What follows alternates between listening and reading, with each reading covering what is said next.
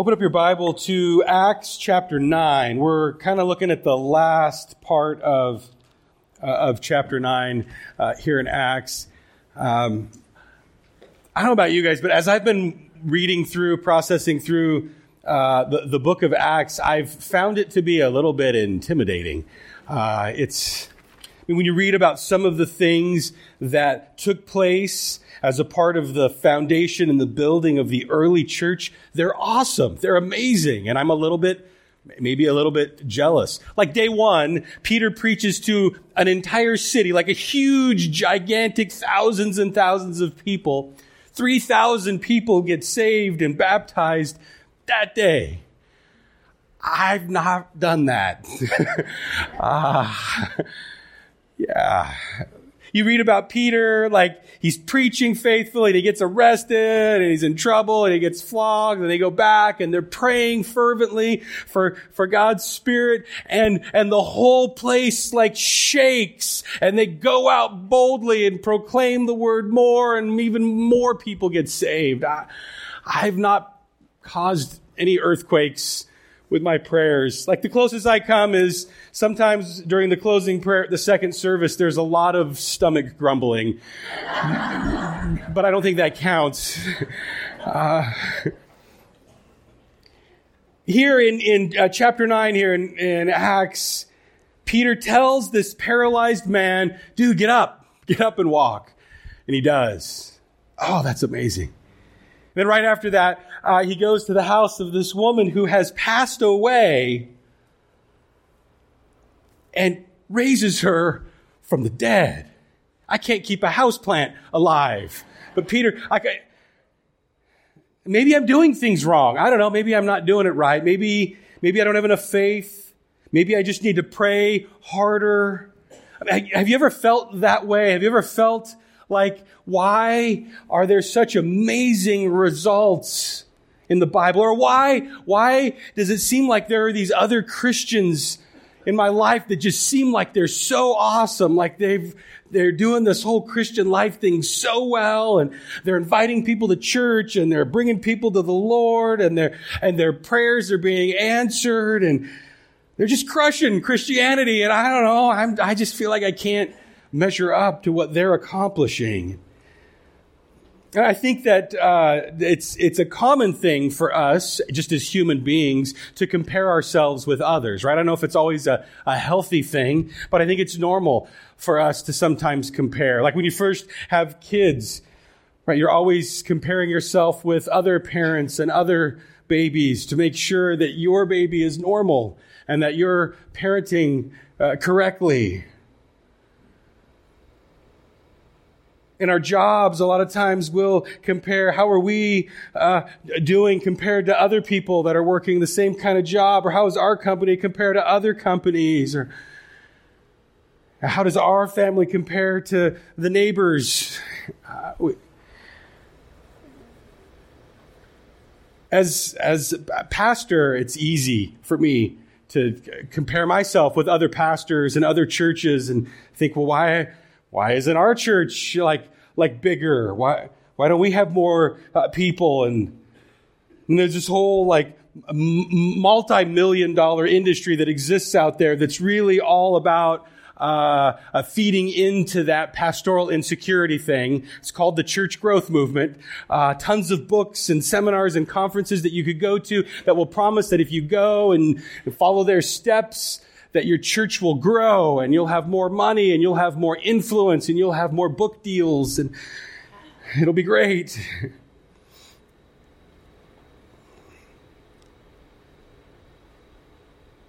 I think the reason that we feel a little insecure is because in most areas of life, a lot of areas out there, success is measured by results. Right, you are a successful parent if your child grows up and is fairly well adjusted. You have a successful end product, good work. How did you do that so we can copy it?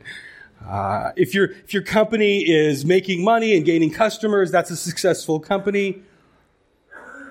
As a pastor and as church leaders, we can sometimes think that the measure of our success, our effectiveness, is growing attendance and growing budgets and more influence.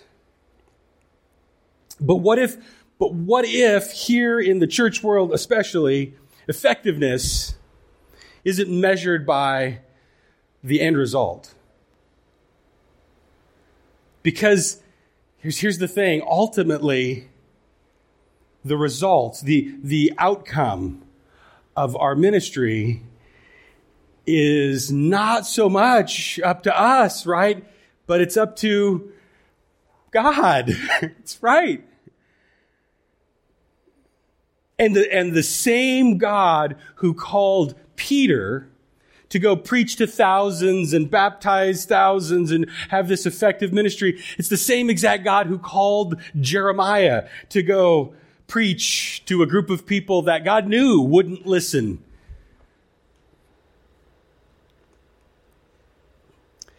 It's the same God who calls Paul and equips Paul to this amazing ministry where he goes and spreads the gospel all over the place and plants all these churches and writes most of the New Testament, has this huge influence. That same God also called Hosea to his ministry, where he had such little influence that he couldn't even keep his wife from not cheating on him. Because we have this like great, big, awesome, sovereign God who has a perfect plan and knows exactly what he is doing, you and I can't measure our success purely by the results. Because God doesn't call everyone to the exact same kind of ministry, in the exact same kind of way, in the exact same time, in the exact same place. We all have a different thing that we are called to. Paul understood this. Paul explains this to the people in the church at Corinth who got sucked into that comparison thing, and there was some jealousy. Some people were like, we love Apollos, he's the man, he's awesome. Others were like, no, Paul. Paul is the guy. Obviously it's Paul. And there was a lot of arguing and jealousy and quarreling. And so Paul says this, what, after all, is Apollos? And what is Paul? Only servants through whom you came to believe, as the Lord has assigned to each his task. In other words, he's saying, listen, we're nothing. We're nothing. We're just guys that, as we did what God asked us to do, as we carried out our assigned task, God did something. He goes on to say, I planted a seed, Apollos watered it, but God made it grow. So neither he who plants nor he who waters is anything, but only God, who makes things grow. The man who plants and the man who waters have one purpose, and each will be rewarded according to how giant his church is. No, that's not what it says, right? Each will be rewarded according to the outcome. No, that's not what it says. It says each will be rewarded according to his own labor. That's the measure of success. For me as a pastor, for this as a church, and for you as Christians who have been called and gifted by God with a ministry that you need to do. Our measure of success is not the results, but it's how faithfully we do what God has called us to do. Paul says each of us has a job, an area of ministry. It might be planting, it might be watering. It's different. But we're not rewarded according to the end result. That's God's thing. We're rewarded according to our own labor. And I find that to be incredibly encouraging.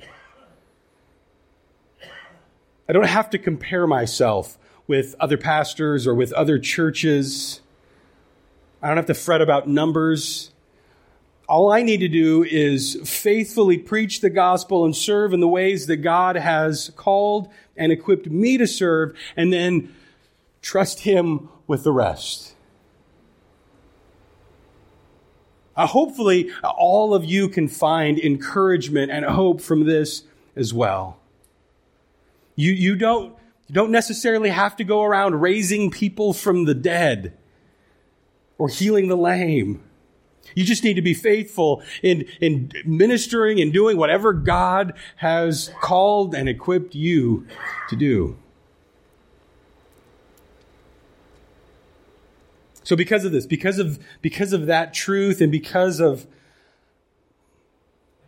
what we know God is doing through us, when we read about Peter's ministry, I think maybe what we need to do is take our eyes off of the end result a little bit and pay more attention to his actions. What was he doing? What was his labor like? Because I think Peter does model for us here, not just the upfront preaching to thousands kind of ministry, because he did that, but there's also a personal ministry that Peter models for us here that we see here in chapter 9. One that's way more relational, one that's way more connecting, more personal, more right there with people in the midst of their hurt and their pain, right there in their homes. There's some things that Peter does in ministry that I think we can learn from. Let's read Acts chapter 9, starting in verse 32. It says, "Now, as Peter was traveling through all those regions, he came down also to the saints who lived at Lydda. There he found a man named Aeneas, who had been bedridden 8 years, for he was paralyzed. Peter said to him, 'Aeneas, Jesus Christ heals you. Get up, make your bed.' Immediately he got up, and all who lived at Lydda and Sharon saw him, and they turned to the Lord." Dang. Wow. Now in Joppa, there was a disciple named Tabitha, which translated in Greek is called Dorcas. There's a girl's name that has fallen out of popularity, right? I don't know a lot of Dorcases.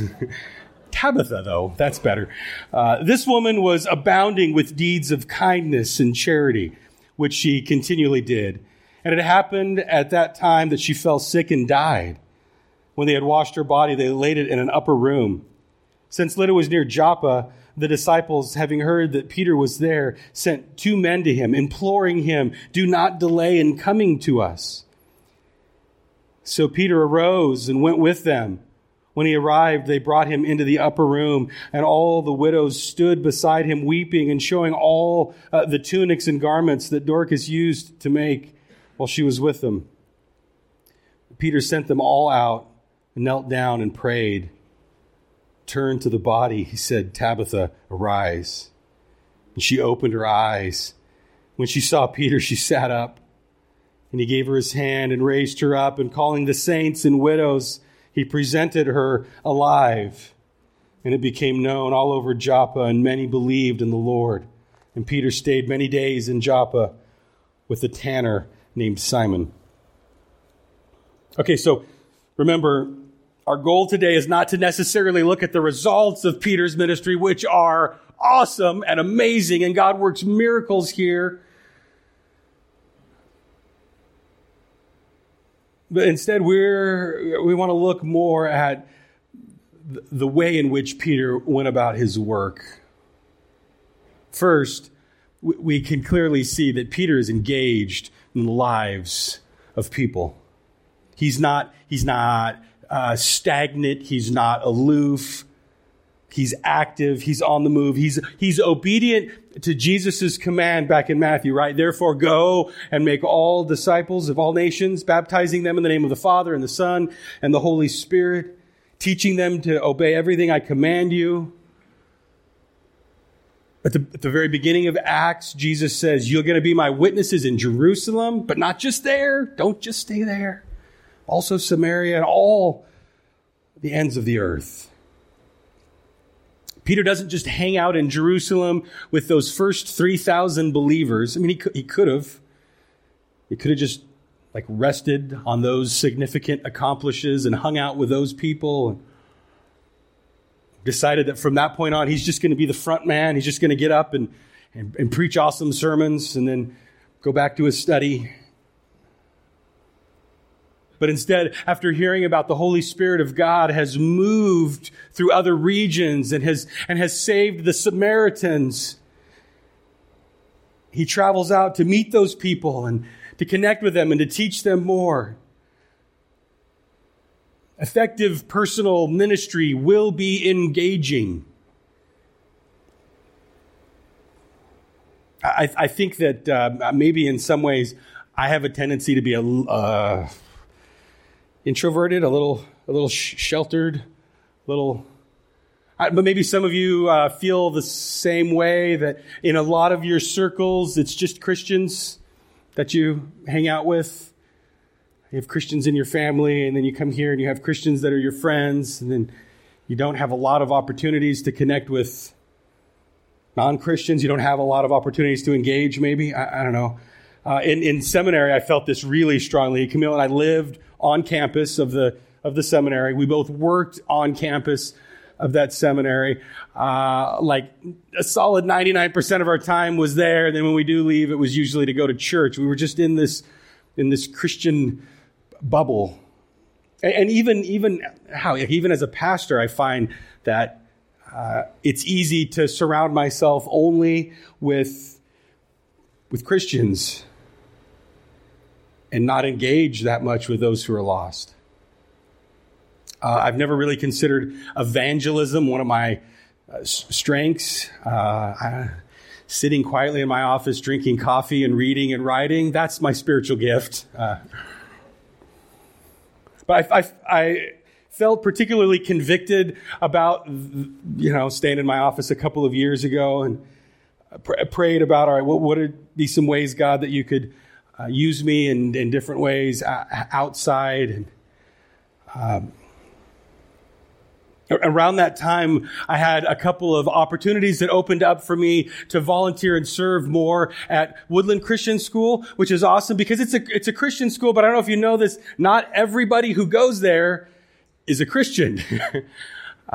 There's a lot of people that just send their kids there because it's an awesome school and you get a really good education. And so here is a place where parents are sending their kids and their kids are coming home and saying, hey, would you tell me more about Jesus? This seems like a good thing. And the parents are, I don't know, anybody can help me with this? And so for me, it seemed like an opportunity that I could have to come and I don't know, connect with not just the kids, but also with parents and minister more. And so even though, like, for me, it's a little bit of sometimes challenging for me to get out of my office and go and serve, it's been a huge blessing. And it's not something that's like this huge stretch or way out of my comfort zone. It's a place that I love, with people that I love. And God's been faithful in giving me all kinds of opportunities to connect with people through that. So I appreciate it. I don't think that engaging means doing something that's super outside of your wheelhouse or totally like foreign to you or something that has to be awkward or uncomfortable.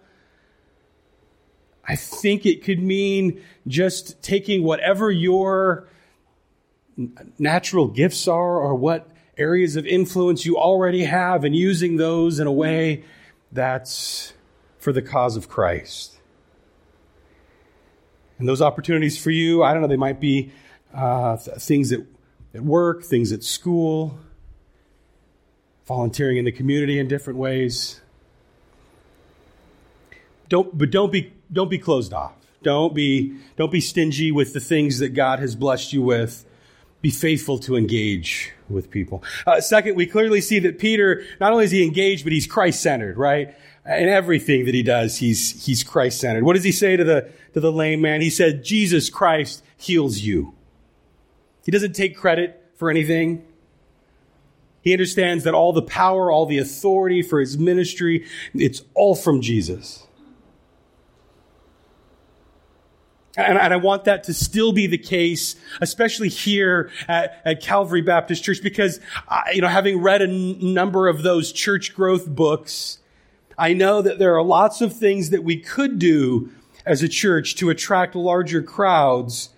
But those things a lot of times have more to do with theatrics than they do with Jesus. And there are adjustments and changes that we're going to make to our worship service and to our music and to our decor. But hopefully all of those things are for the purpose of removing as many distractions as we can so that we can focus on Jesus better when we come in here to worship. That's what I want.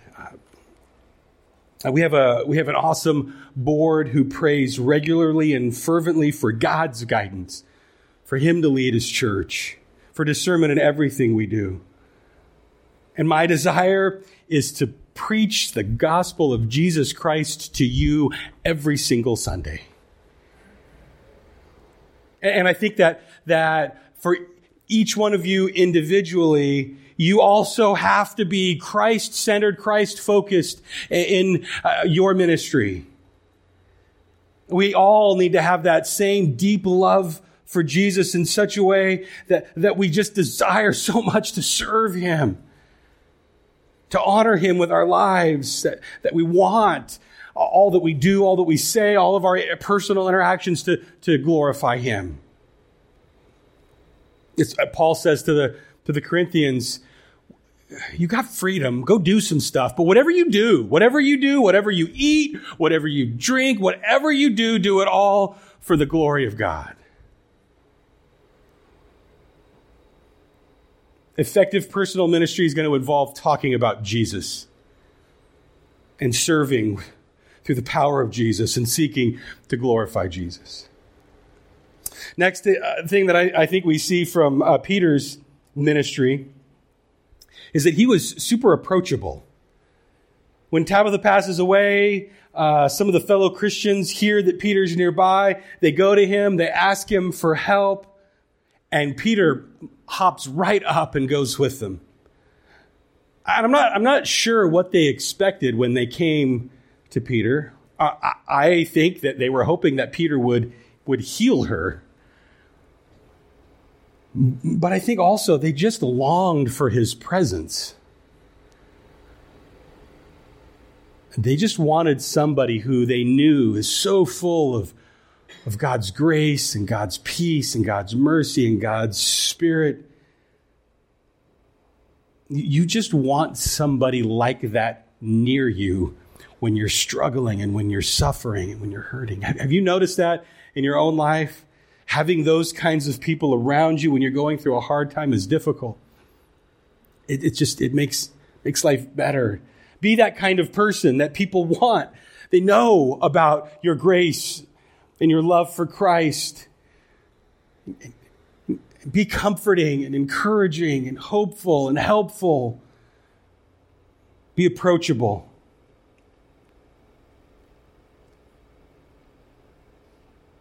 Being approachable means being hopeful instead of constantly pessimistic or discouraging, and being gracious instead of being like constantly complaining about things or critical. Being joyful and not sour all the time. It means being confident in your faith and trusting in God and not constantly worried about the small things. It means that we need to be known as being people who always have a word of comfort or peace on our lips. A person who prays with others. That kind of person, man, that kind of person that's willing to come and to comfort and to pray, to be welcoming and opening, we need more of those kind of people. One way to do that is by walking slower. I learned that in seminary. I had a professor who always seemed like he was sprinting from place to place. He had this fast walk, and whenever I wanted to ask him a question, I felt like I had to try and catch up with him, and he just seemed very unapproachable just by his pace. Like he was always in a hurry, like he was always rushing, like I was always interrupting him. Just walk slower. Make sure that you build enough margin in your life that you aren't always in a rush, that you can take time to go out of your way to comfort and be with people who need you. Peter could have said here, I'm not going to go way over to Joppa. It's way over by the ocean. I'm not going there. I'm too busy. I have important places to go. I don't have time. It's too late anyway. She's already gone. Now, Peter he's approachable. He's available. He's hopeful. He's willing to come and serve. I guarantee you that God will give you lots of opportunities to minister to people who are hurting, confused, in pain, because this world is full of them. Be willing and ready to serve when the need arises. All right, what are we supposed to do or say when we get there? All right, I'm available, I'm approachable, I'm willing to come, but now what? One of the things that Peter does when he gets there is he prays, right?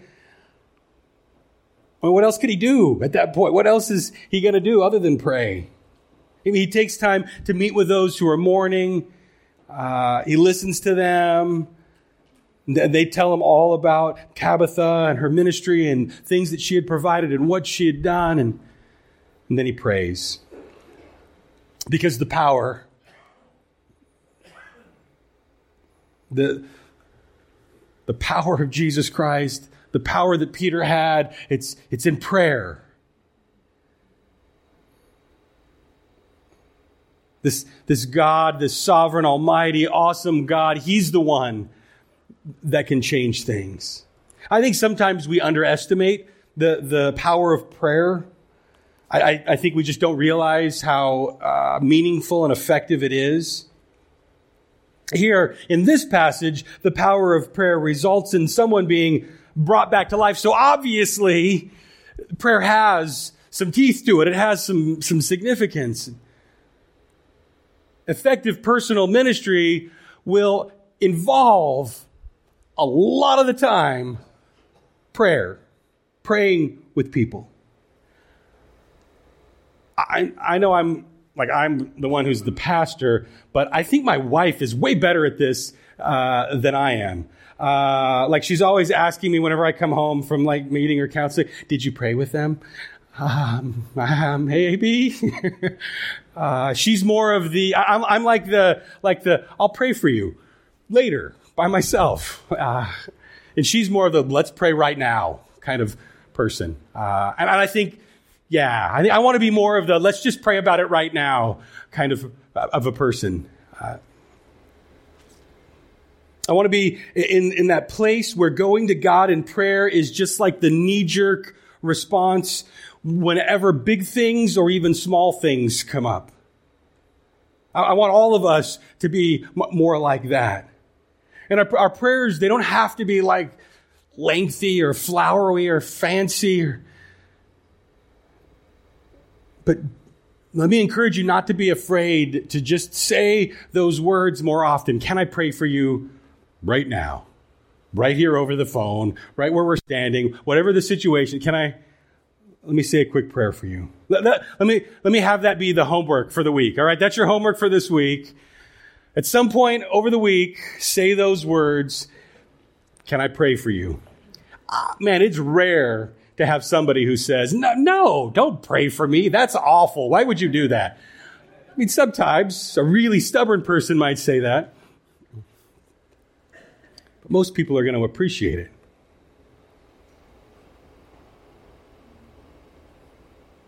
I think if we're engaged and if we're Christ-centered and if we're approachable and if we're prayerful in the way that we interact with people,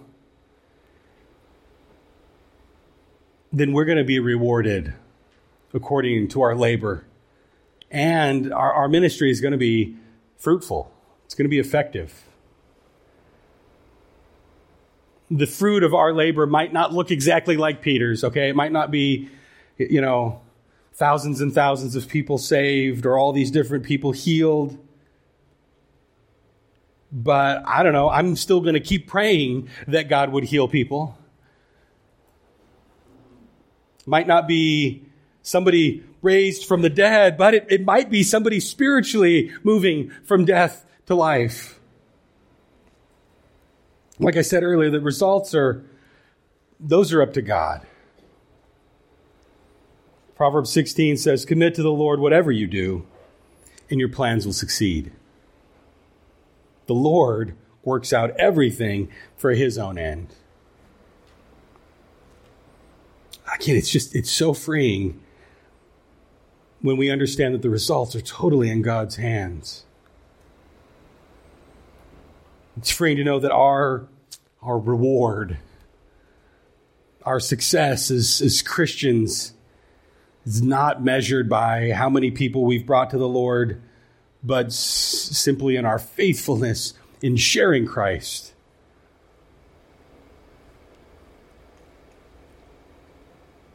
And that means I don't get to get upset with him if he decides he's going to give me 2 talents and somebody else 5. If he decides that the results are going to be different for me than they are from somebody else, that's not fair. One of my favorite teachers from school said, here's your job. Your job is to go and preach the word and love people and do your best in every situation and then go home and take a nap. What he's trying to communicate is do your part, work faithfully for God, and then just relax and trust God to do his part. I think that's good advice. Good advice for all of us. Go out there and share Jesus with people. Pray with them. Do your best in every situation, and then rest in the knowledge that God will use your efforts for his glory. Let's pray. God, I thank you for this encouragement and this reminder that you are a great big God who's in control and knows what he's doing. Lord, we bring to you what feels like just a small, weak offering, our lives that don't seem like much, knowing that you're a God who can take it and multiply it. So help us, God, to be faithful to do our part, to do those things that you have called us to do, Lord. Help us to be people who are engaged, who intentionally want to connect with others and have those opportunities to share Jesus with them. And Lord, when those opportunities arise, help us to be faithful in pointing people to Jesus Christ.